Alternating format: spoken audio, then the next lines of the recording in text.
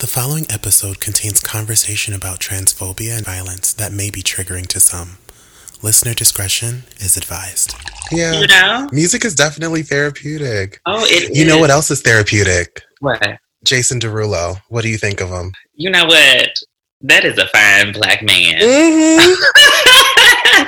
Everybody calls him corny, but I'm just like, I would like the corn. I love corn. Yes, girl, I would take the corn. Listen, Okay. I would take the corn willingly, even though in all his corniness, honey, that is Okay. a fine black man. Give me corn on the cob. Give me street corn. Street Give corn. me grilled corn. Give me all the corn. All the corn, honey. Just give it to me. If they don't like it, we'll take it, honey.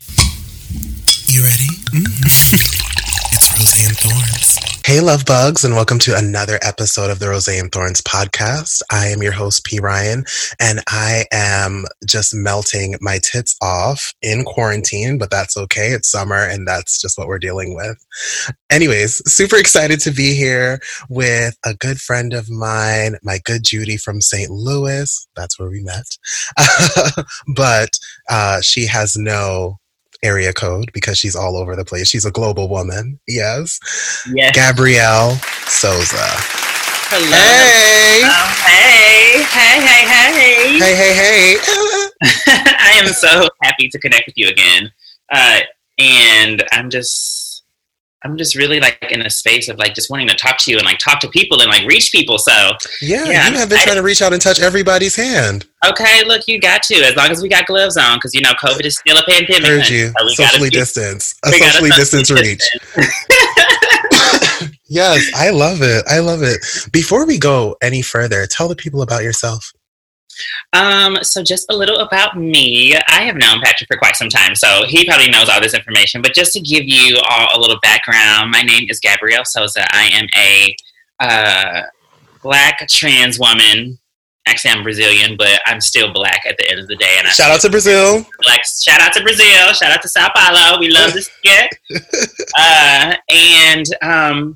I've just been going through a journey recently of like in my transness, soul searching, a lot of searching with things that I like to do. I've had my hand in healthcare. I've had my hands in fashion. And now I have my hands in writing and artistry as far as painting. That is something that I've now taken on. And so, yeah, when Patrick says that I'm all over the place, yes, I am all over the place, honey. And I'm Well, I just meant locally, but I mean, location-wise, but I mean, hey, that's fine. mentally all over the place, though, too. But We'll get to it. and yeah, we'll get into that. But yeah, I'm a black trans woman just out here trying to live my life and trying to show up for my community and have my voice heard and show up for other people. And that's why we're here. So. Yes, you're a mujer out here on the Yes. streets. Okay, Really parabéns to you. Hello, Portuguese. You said I get some Portuguese. Portuguese, see? I love it. Yes, well, I always love being in your presence. As I mentioned before, we met in St. Louis, and I was actually trying to think about how we met, and I don't know the specific how, but I know it was like in the fashion situation. Yeah, it was. I think it was during a year of St. Louis Fashion Week, and I think that I was there visiting. I think at that time I was still traveling back and forth from St. Louis to Long Island. Yes, And I think that you were blogging. blogging. And so you were there and we met and we just honestly clicked. Yes. Like quickly. I loved your spirit. Like, you were Same, witty, loved you were yours. funny. And yeah, I could just tell that you were passionate about life. I could tell that you were good energy. And you were going to be my good Judy. And here we are. I truly felt like Whitney from the Hills. I was not only blogging, but I also was an intern that year for Fashion Week. So just running around the help, if you will. Okay. Look. And nothing wrong with that because you No Fashion Week goes down without the help. Fashion goes down without the help, honey. Honey, You are carrying it on your back. Okay. Yeah, I carry a lot of things on my back. Well, Let me tell y'all, this episode was brought to us by a little cocktail. Okay, we started the cocktail hour a little early, so cheers to you. cheers. Lift up your glasses if you got one while you're listening. Lift it up. Okay, chin chin, and sip with us. sip. Delicioso. Amen. hmm So yes, we met in St. Louis, and as you said, it just kind of clicked from that moment on. Our conversations and our hangouts didn't just involve fashion, but you and I really spent a lot of time kind of dissecting identity, dissecting, men. Again, I have to share this story of when you and I were at an event. And there was this fine ass NFL player there, who now plays for Philip. Don't say his name. Don't say his name. Don't say his name. Fine ass NFL player. Yes, who now plays for Philadelphia. But he's still fine. So you heard me? Okay. Do you hear me? He is delicious. But try to talk to him. Instead of talking, my sweat did the talking, right? And you were just there to pick up the pieces of my life in that moment. I had to, baby. Like, I wasn't gonna leave my girl there hanging, honey. You were so nervous. I was like, baby, we're not gonna do this. Stressful. What a cringeworthy moment. Yes, a stressful moment. Let's get a little blot, and we're gonna come back and revisit him. Right. But you have held me down not only in that situation, but in others, and really kind of were one of the people who set the foundation and really gave me a space to nurture my queer identity. And just speaking of identity, I see that not only do you create that space for others, but that you create that space for yourself, right? Yeah, but I think it's also very good for us to, like you said, have people there to hold our hand and have us get there. Like, my trans journey and my identity, I will say you and I had conversations about that. I remember sitting in the park, having conversations with you about that. And so you helped me with that journey. So there's a lot of hand holding and a lot of support and a lot of helping each other, uplifting each other. And that's important. Yeah.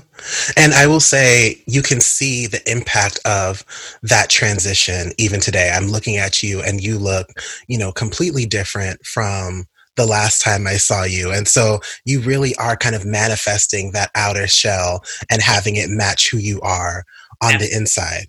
Absolutely.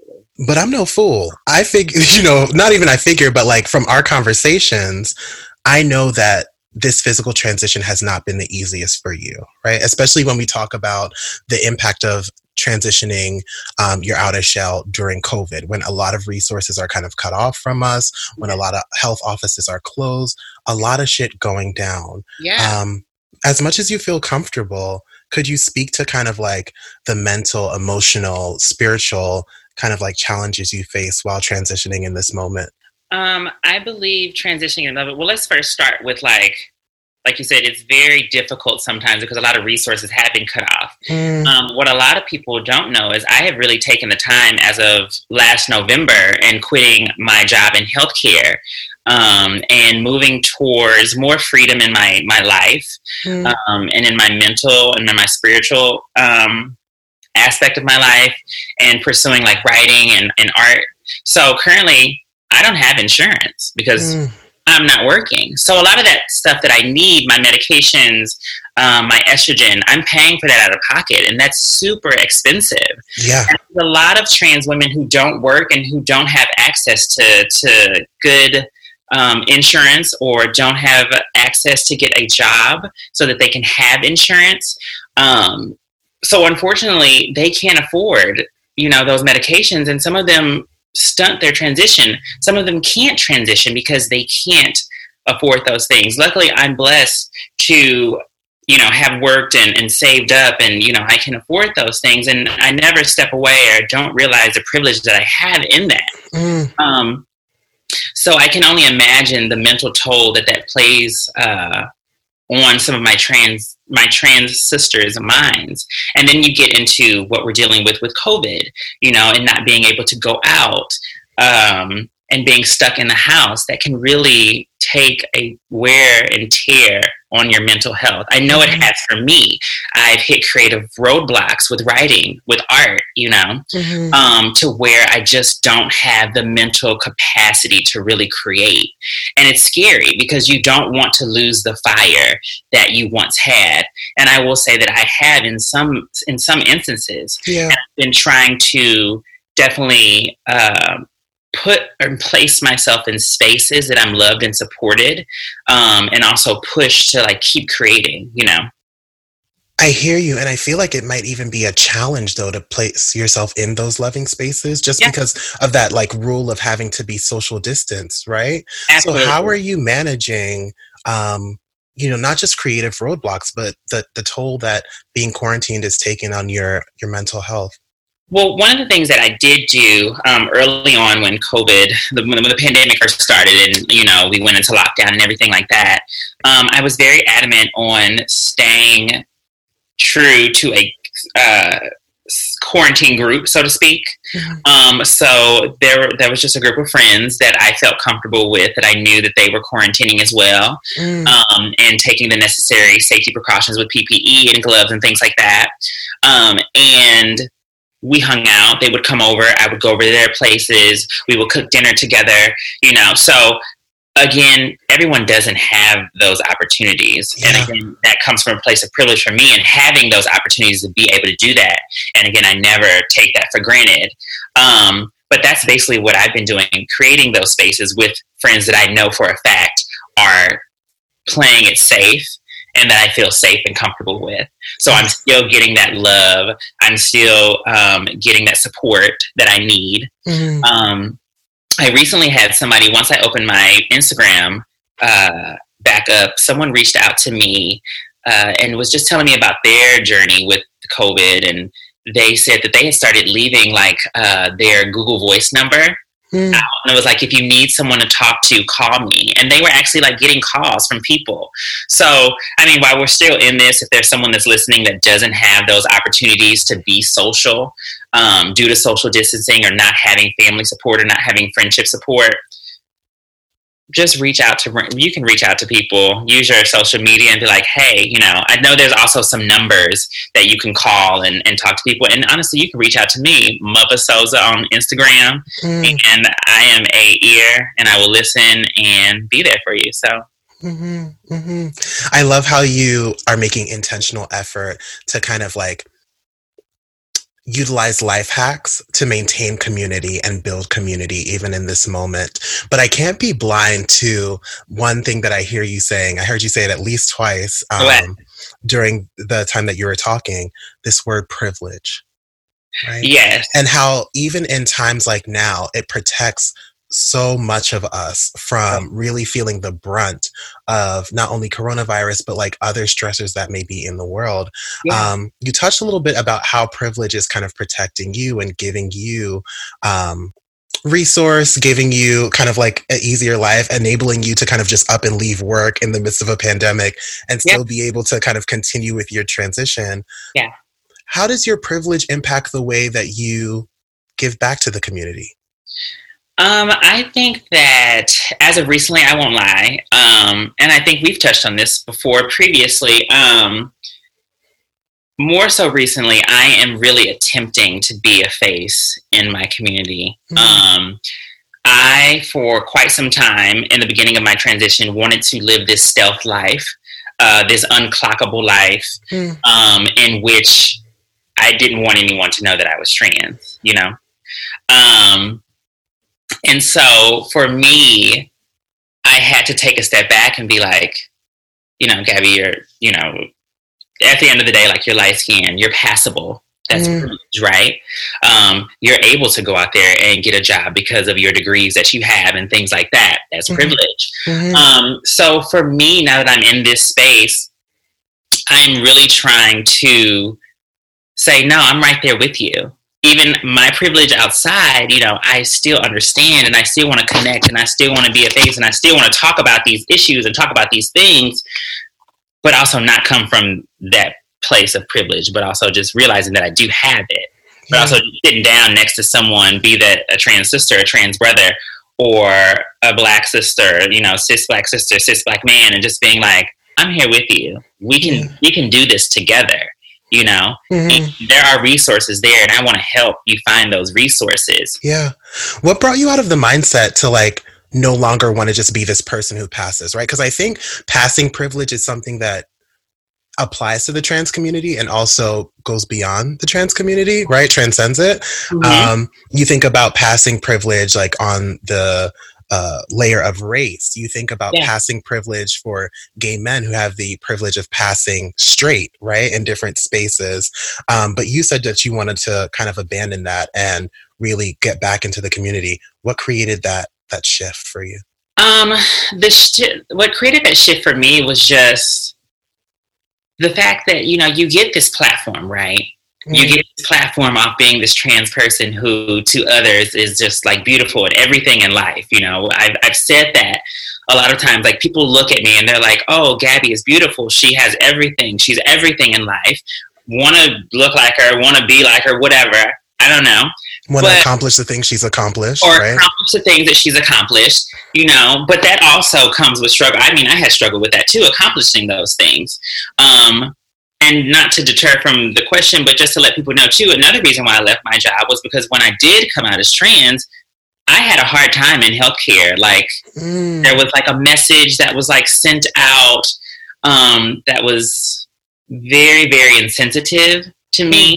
And it just became harder to navigate the position that I held in a dominant male space, cis male space especially. So that's, you know, one of the things why I left. But to stay on course with the question. Oh, we don't have to, because that's something to touch on. Oh, yeah. I mean, but you can finish your statement and we'll get back. No, we can go there now. Let's do it. Okay. Yeah. But yeah, so I left my job because, you know, once I came out as trans, like it was very hard for me to sustain happiness in the position that I had. And I had been happy as a cis gay man in healthcare for so long. And then once I, you know, switch it up and I change my identity to, you know, what it has always been, let's say that, what it has always been, and I was just comfortable with coming out. Yeah, they just weren't very accepting. You know, they weren't really on board.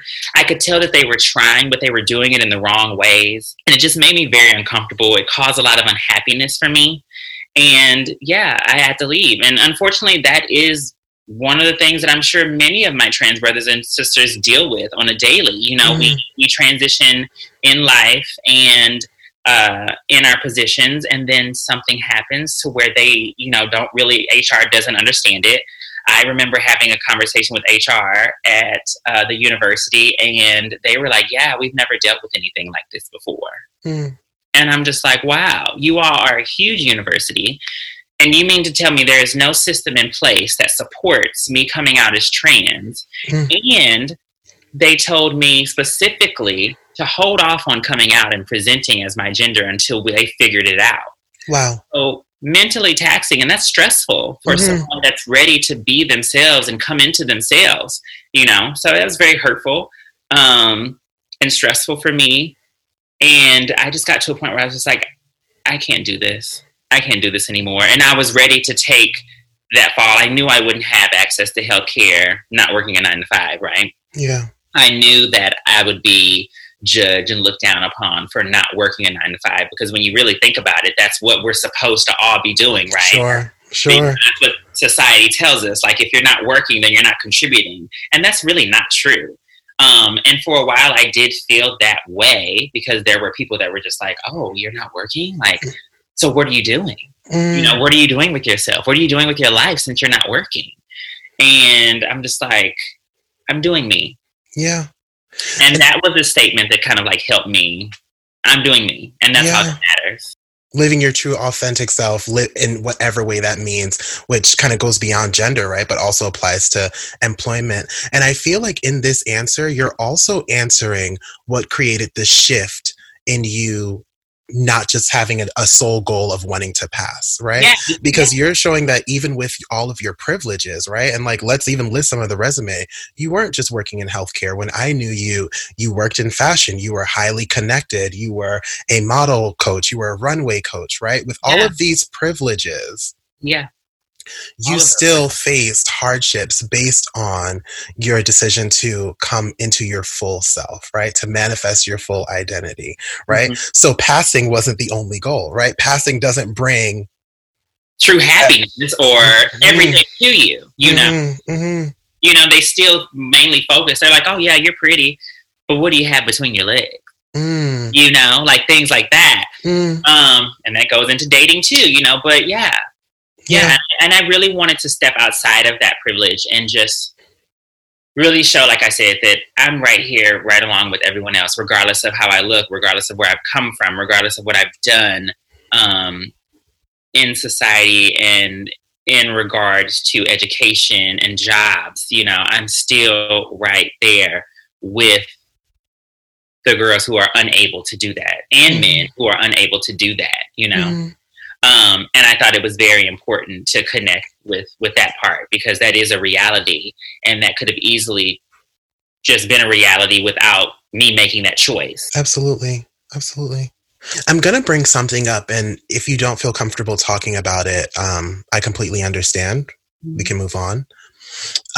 You and I had a conversation a few days ago, and you mentioned the kind of emotional and mental toll that even just the process of transitioning is taking on you, right? It's kind of like this two, you know, in therapy we would call it a dialectic, right? Like two opposing thoughts kind of like fighting each other, and you're trying to figure out the balance between the two, right? So on one side of the dialectic, it's like, I'm so grateful and honored and happy to be finally coming into my womanhood, and on physically, and on the other hand, it's like, okay, coming into my womanhood means physical changes that I didn't realize were, you know, gonna hit me so hard, right? And also kind of just like emotional challenges too, with the whole like change in hormones and things like that. Do you mind speaking to that and how you're managing in this moment?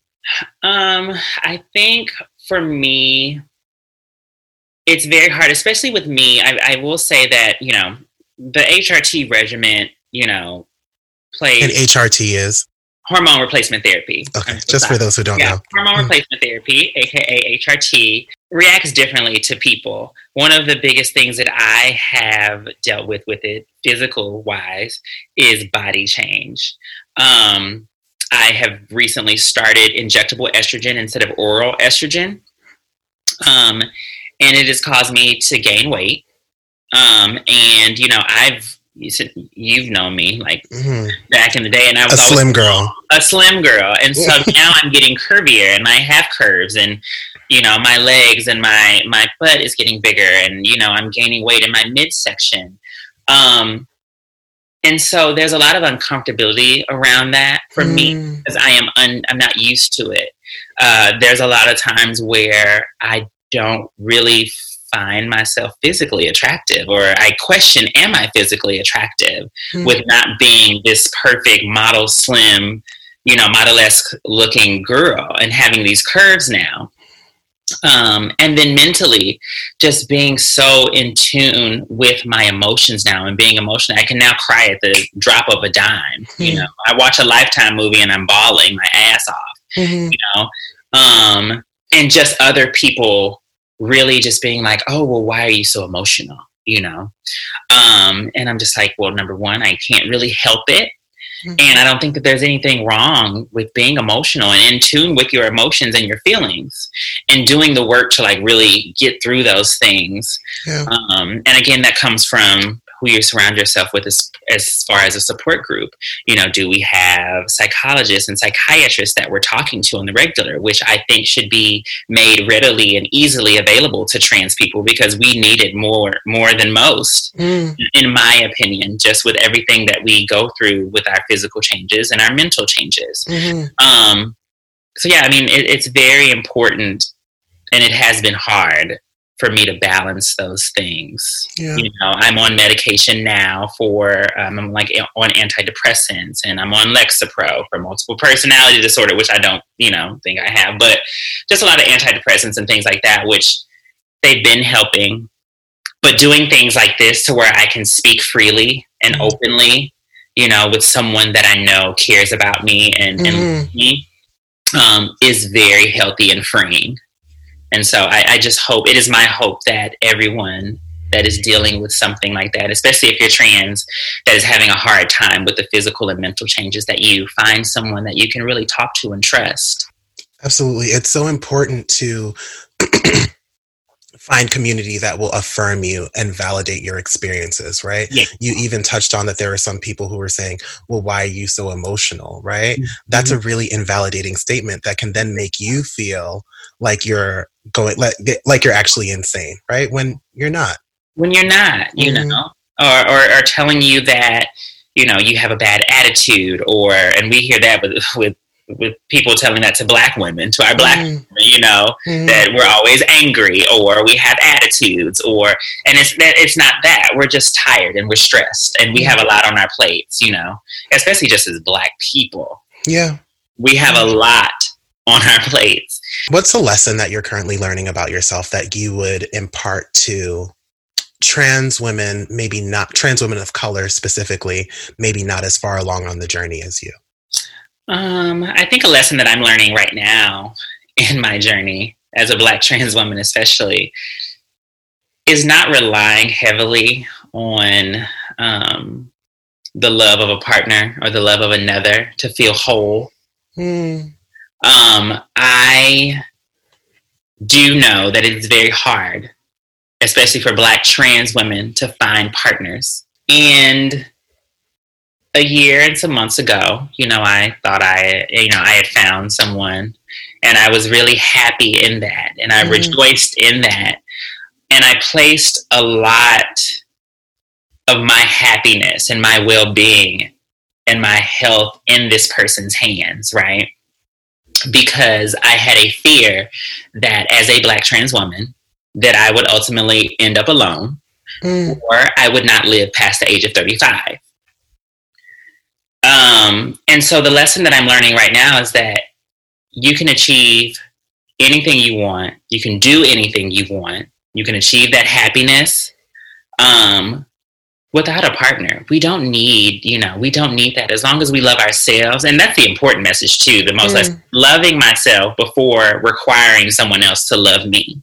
Because I feel as if I don't love myself and someone else out here is loving me in a way that I don't understand, or, you know, I'm not loving myself while they are, I'm doing that person a disservice. And I'm also doing myself a disservice because I'm heavily reliant now and codependent on that person. Yeah. And so that is my lesson that I'm going through right now, learning not to be codependent around love. And I don't need a relationship to validate me, my identity, or my existence in this world. I think that's a fabulous segue, right? Because you touched on the lesson, but you didn't you did not touch on the struggle. Oh, the struggle. Right? And before you actually delve into it, I really appreciate you for coming on. We really talked and planned how this episode would go.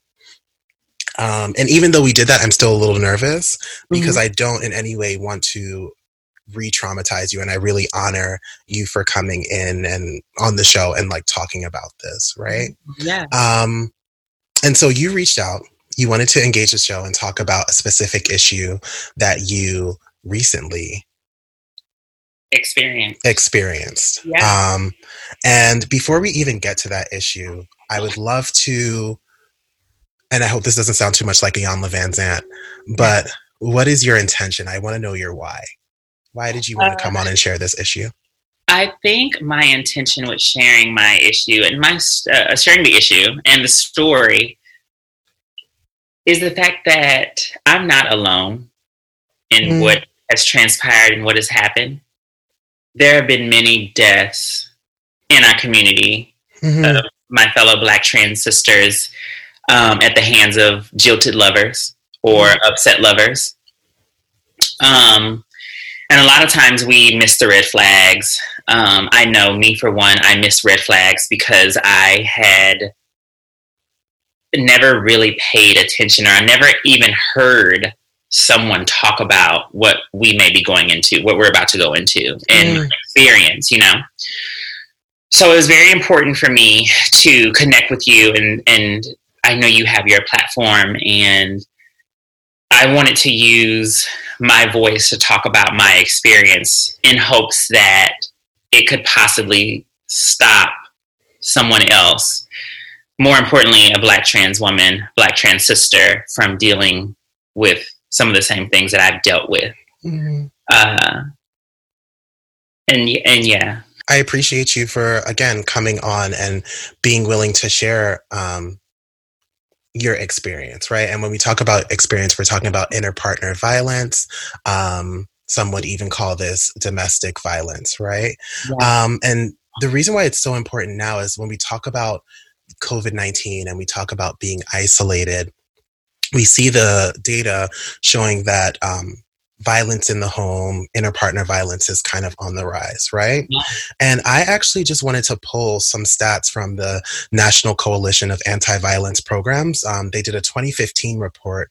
And this was really just a quick pull, so I'm sure that there's probably more recent data. But in 2015, 42% of inter-partner violence occurring in LGBTQ relationships were from current lovers, right? They were enacted by current lovers. And 41% were enacted by past lovers or past people with whom these individuals had relationship.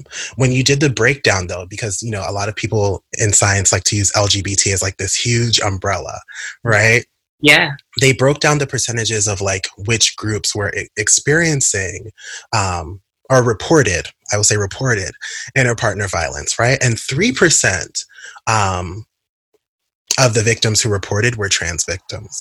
And that made me raise an eyebrow, because I was just like, well, then I wonder how many people aren't reporting or don't get the chance to report. Mm-hmm. Right? You're right. And a lot of us, even just victims, there's a lot of victim shaming. I know even in my situation now, I've been shamed a lot for coming forward and kind of somewhat being vocal about what is transpired in my relationship or in my past relationship with my ex. And one of the things that is funny to me is the fact that a lot of times we just aren't believed. Everyone's like, oh, you know, like you looked so happy like a month ago. You were so happy and in love and like, you know, but it's also, and you just don't want to speak to that because you don't want it to be a reality. I will say for me, I felt like I was in a bad dream and I just wanted to wake up one day and like what was happening was going to disappear, dissolve, or be gone. Yeah. But unfortunately, that wasn't the reality. It was actually a reality. It was happening. It was happening, and it wasn't a dream. And I think that we stay in these situations and we don't say things and we don't get the protection orders or we don't call the police when something happens because there's a lot of shame and also fear. And will the police help me? Will they believe me? There's a real fear in that, right? So again, granted, this data is coming from 2015, right? But you mentioned so many of the barriers that keep trans people of color, Black trans people from reporting or from taking action or from even leaving the situation. So one of the things that this organization noted was that a lot of trans people will not report their violence or won't leave the situation because of fear of being further isolated. There's a real chance that your partner may still continue to harass you, may still continue to enact violence, right? And then your social group may take that partner's side. Yeah. So that's one huge barrier. Then you even talked about it, going to the police. In this 2015 data, 12% of individuals said that the police were hostile and violent. 13% said that the police were indifferent. So you're going out, you're spilling your story, you're trying to get help, and then to receive that word, invalidation, again, that's a real barrier. I will say I remember, and this is just for the record, I remember the first time that I did reach out to the police. 2 cops came. One was a female. And it was kind of like along the first time that we got into it a little, you know, physically. And he locked me out the house and would not allow me to come back in. It's like raining outside. I don't have anything of mine. I'm just outside. Would not let me back in. And I did let him know that I did call the police and they were on their way. He came out, said some words to me, and then he left. The police get there. He's nowhere to be found. And they tell me that there's nothing that they can do. I should call the leasing office of our building and see if they can let me in. At the time, I was not on that lease. Yeah. Because that was his initial space that I had moved into after us dating for some time. But invalidated in that way, to where they're just like, and they were just kind of like very, you know, they took my name, which was, you know, I just got my name changed finally, but they took my dead name. And I remember her specifically like looking at the ID and then looking at me, looking at the ID, looking at me. Mm-hmm. And then just being like, well, if he's not here, there's nothing that we can do. Mm.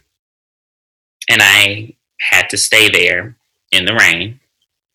They didn't offer to take me anywhere. Yeah. I called a friend. Luckily, a friend came and got me, but they didn't do anything. Mm-hmm. Mm-hmm. And so that made me very reluctant going forward to reach out to them. What's the point at that point? In my mind, what is the point of reaching out to law enforcement, someone that's supposed to serve and protect, when they're not going to do anything?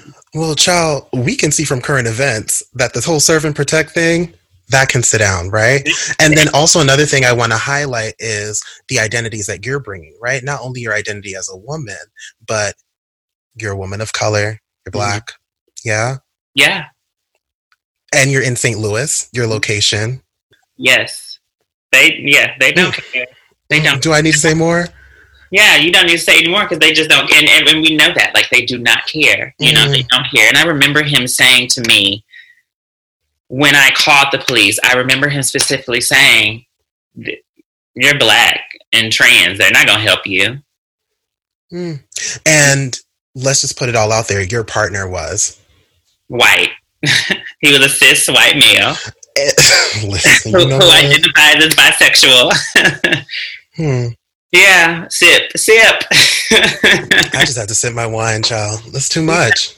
So you talk about, you know, like his privilege in that that statement, you know, and saying that to me, you know, and which further hinders me from wanting to go forward, because now not only am I thinking it, but now you've ingrained in my brain that my identity will not get me the help that I am seeking, you know? So, and a lot of us are in those situations too, where that's constantly ingrained in us, and we don't reach out. Like I said, we don't reach out for help. Yeah. My purpose again is to, and my intention is to not put you out in these streets further than you want to be. So please feel free to deny any questions that I ask you. But one thing we have to be clear on is that abuse comes in different forms. It does. And it doesn't become abuse just because it becomes physical. Yeah. Right. Abuse can come in the form of verbal abuse. It can come in the form of financial abuse. Say that again. Oh, I was just like gaslighting. Gaslight. You better talk about that gas being lit. Yes. It can come in various forms. It can come in, you know, just to kind of share my experience of what I witnessed through hearing. It can come in the form of you reaching out to a friend and him completely taking over the conversation. Berating me while I'm talking to you. Yes. Yeah. What other forms did you experience? I will say there was like physical abuse. He didn't want me to have friends, wanted me financially dependent upon him. Constantly told me that I couldn't do certain things because I wasn't working and I didn't have money. You know, I mean, we never like shared finances, but you know, a lot of it, I will say, was mental, and getting broken down mentally was what the slave masters did, you know, and what is currently still happening to the Black community. We're being mentally broken down and made to feel that we're less than. We don't have this. We can't get this. We don't have access to that because, you know, and that went on for quite some time. Yeah. And at a certain point, I will honestly say I started to believe that about myself. And I'm still working through the things he was saying to you. The things that he was saying to me. You know, being isolated from friends, being isolated from the community unless I was there at a function with him. You know, it was just very hard to live. How did his violence impact your transition? There were a couple times where I wanted to stop my transition because it was just too much for me emotionally and mentally. There were times where I did become suicidal, and he was basically on board with that. Like, yeah, you should, in some arguments, like he would say that to me. And yeah, like it was, yeah. Mm-hmm. It was just, that was the impact, like, just breaking me down and making me feel like I didn't belong, or making me feel like I didn't have a safe space if it was not with him, which actually wasn't too safe in itself, Mm-hmm. Constant arguing. No one wants to get up and argue every day. I don't want to wake up next to my partner and not know who I'm going to get, because it's like Mr. Jekyll and Dr. Hyde and Mr. Jekyll, mm-hmm. That's not what a relationship should be built around. That's not what love should be. And there's a really, there's so many layers to this. So many. And again, totally respect your boundaries, but I'm just going to ask, because you mentioned that there were so many people who tried to invalidate your experience by saying that you had this perfect life, right? Yeah. And you and I had a conversation about how you move forward when you have that highlight reel called Instagram. Yeah. I had to take a step back from it because in that conversation with you, and I think when we had that conversation, that is when I realized in that moment that, wow, I'm putting on this front and I'm actually not as happy as I look. Mm. I'm not as happy as, people are thinking and seeing.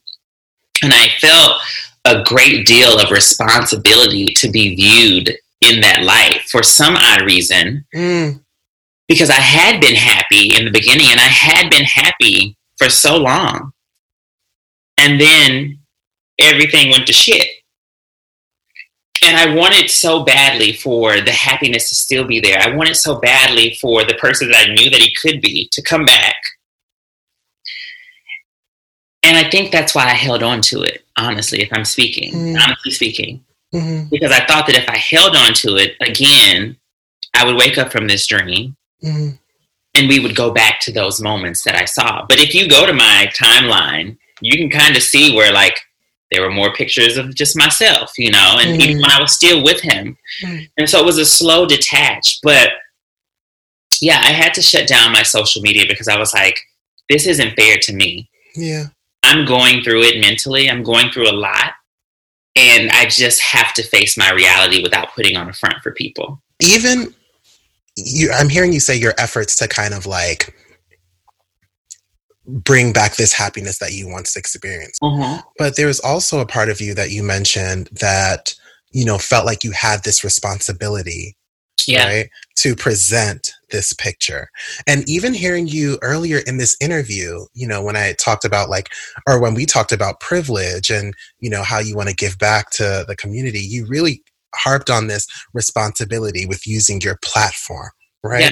And when we start to kind of ingrain this idea that everything is a platform, our lived experience is, we have a responsibility to impact someone else. We can kind of fall into this trap of, well, then I need to be this Instagram of positivity. I need to be this like picture perfect presentation. Yeah. And we really start to lose some of the reality of what we're actually going through. Right. Mm-hmm. And again, respect your boundaries, but how much would you say of when you buy into this kind of idea that you have a responsibility to be this platform, to be this figure, to be this person that people look up to, kind of taking a look back on all that you've posted, all the ways that you present yourself, how much is real and how much is kind of like this glamorized me? I think a lot of it is glamorized. I would say at least 70% of it is glamorized for me because, I go through struggles every day just being trans. I go through struggles just like every other trans girl does or every other person does. Life is heavy. and we go through stuff. And unfortunately, you know, I was one of those people too that just, I didn't share my authentic life experiences. You know, I only highlighted the good ones. And then even going back to speak to my relationship a little bit, I remember the first picture that I posted of us, right? I had met him, and like we had been hanging out for a while, and like he asked me to be his girlfriend. And I wanted to be an example for trans sisters that you can find love and it's possible, only for that to turn sour on me. And it was very interesting, like thinking about that now, it's very interesting to see, you know, how I came from that post, that love post where I was like, this is a love stan account now. And like, don't give up. You can find a man. And here we are to where I'm experiencing, like I said, the same things that my sisters and brothers are, you know? So I'm not far removed from those struggles.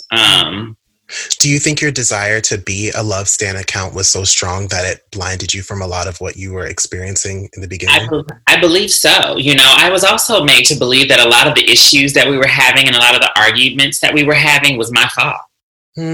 Like he made me feel like, you know, well, this is your fault. Like, this is why, you know, we're having these situations, you know, and to be candid and be open because we love it. And again, like, that's why I'm here.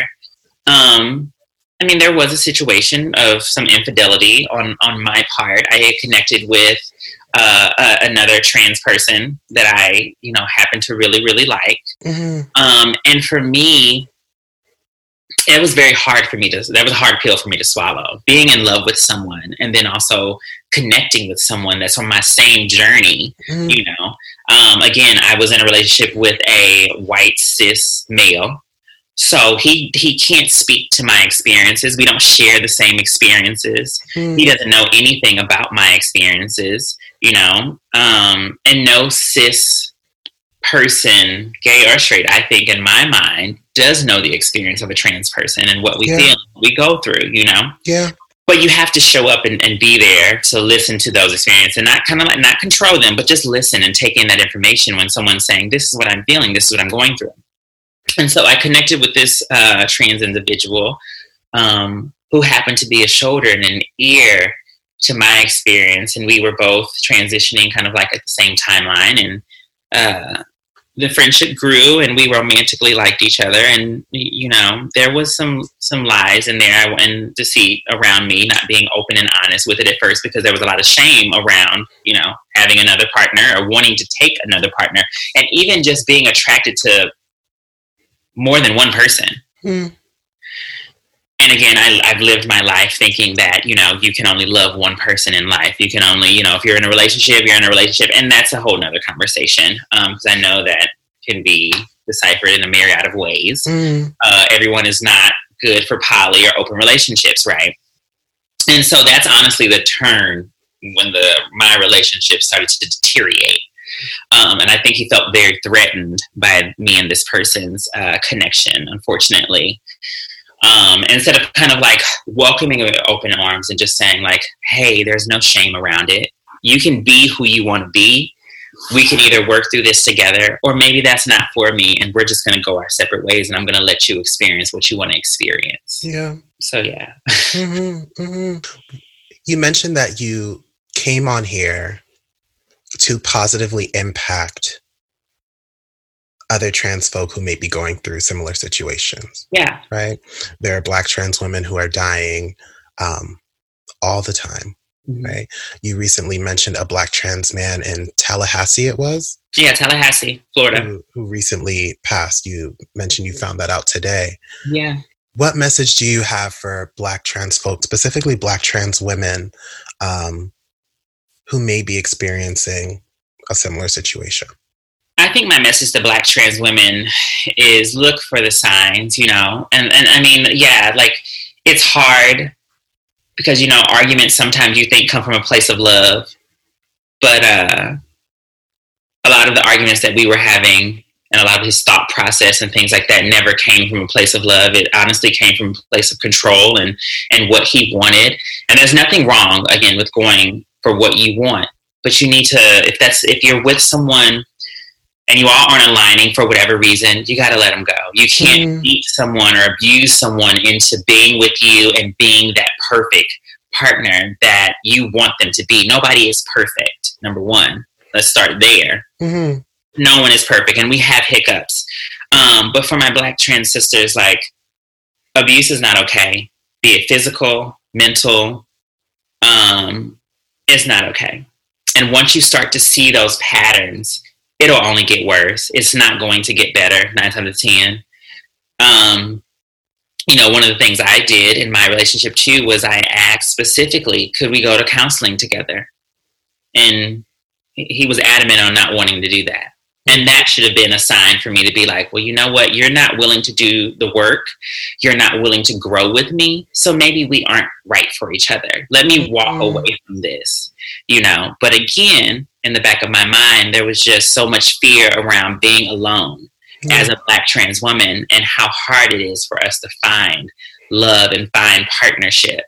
But yeah, if it starts to get bad or you start to notice that you're not feeling happy every day as we should, and I think that Black women, Black trans women, Black women, we deserve to be happy. It is our right. Black people in general, anyone in general, honestly, it is our right to be happy.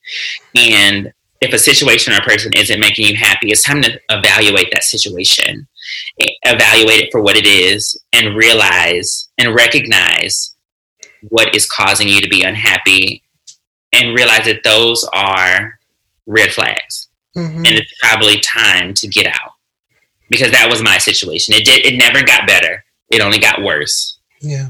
The way that he treated me, the way he talked to me in conflict, it just got worse and worse and worse. And I have no doubt in my mind that it possibly could have led to my death if I would have stayed. If I would have stayed, honestly. I can honestly say that in this situation, and that is a fear of mine. It is still a fear of mine because I don't know what he is capable of. I don't know his mind state and his feelings. But yeah, we got to get out. We got to find better for ourselves. We can't allow ourselves to stay in these situations because we'll lose ourselves. We'll lose more of our sisters, and it's just not worth it. I heard you use that word happy. I want you to complete this sentence. Happiness is loving yourself, being free to be who you are authentically, living your life authentically and in your truth. And that's what happiness is for me. I really want to thank you for coming on and sharing your experience. I would like to share with you all love bugs if any of you are experiencing or feeling like you may be experiencing interpartner violence or domestic violence. The National Domestic Violence Hotline is available 24 hours a day and 7 days a week. You can find it at thehotline.org or the number 1-800-799-7233. That's 1-800-799-7233. Again, thank you so much, Gabrielle. Now what we're going to do is play a little game. And I know after such heaviness, it might feel weird to play a little game. No, but it's a part of the show. Yeah, and we love it. Yes. And it is Spin the Rosé Bottle. So I have spent the entire episode asking you questions. You get to ask me one question, juicy or dry, and I have to answer. Juicy or dry? Let's say, well, I want to know what your love life is looking like. Like, how do you feel about, and I know that you hear my story, and I'm sure you hear other stories from other people in your lives. What is your outlook and take on love for you? Well, first and foremost, what is love? Yes. Even though that was definitely not on pitch, but it's fine. It's fine, honey. It's all right. My love life. Do I have one? I love myself. Yeah, and that's it. Yeah. That's it. I love myself. What we were She's talking cute. about. She's a cute girl. And I love myself, and I'm open if anyone wants to love me. Add to my love. Yes, honey. Positive love, though. We don't want none of the, Oh, if it's not positive love. None of the riff-raff. Yeah, no. Yeah. I love that. Yeah. Well, that's a message that you're giving to me. So I'm going to take that. I'm going to put that right here. We're going to keep that right here. Heard you. Right here. Well, I thank you so much again for being on today's show. And love bugs, I will see you guys next week. Bye. Thank you for listening to Roseanne Thorns, a P. Ryan podcast. You can find Roseanne Thorns on Instagram and Twitter at RosenTPod. That's RosenTPod. And you can find P. Ryan on Instagram and Twitter at IamPRyan. That's IamPryan. See you next time.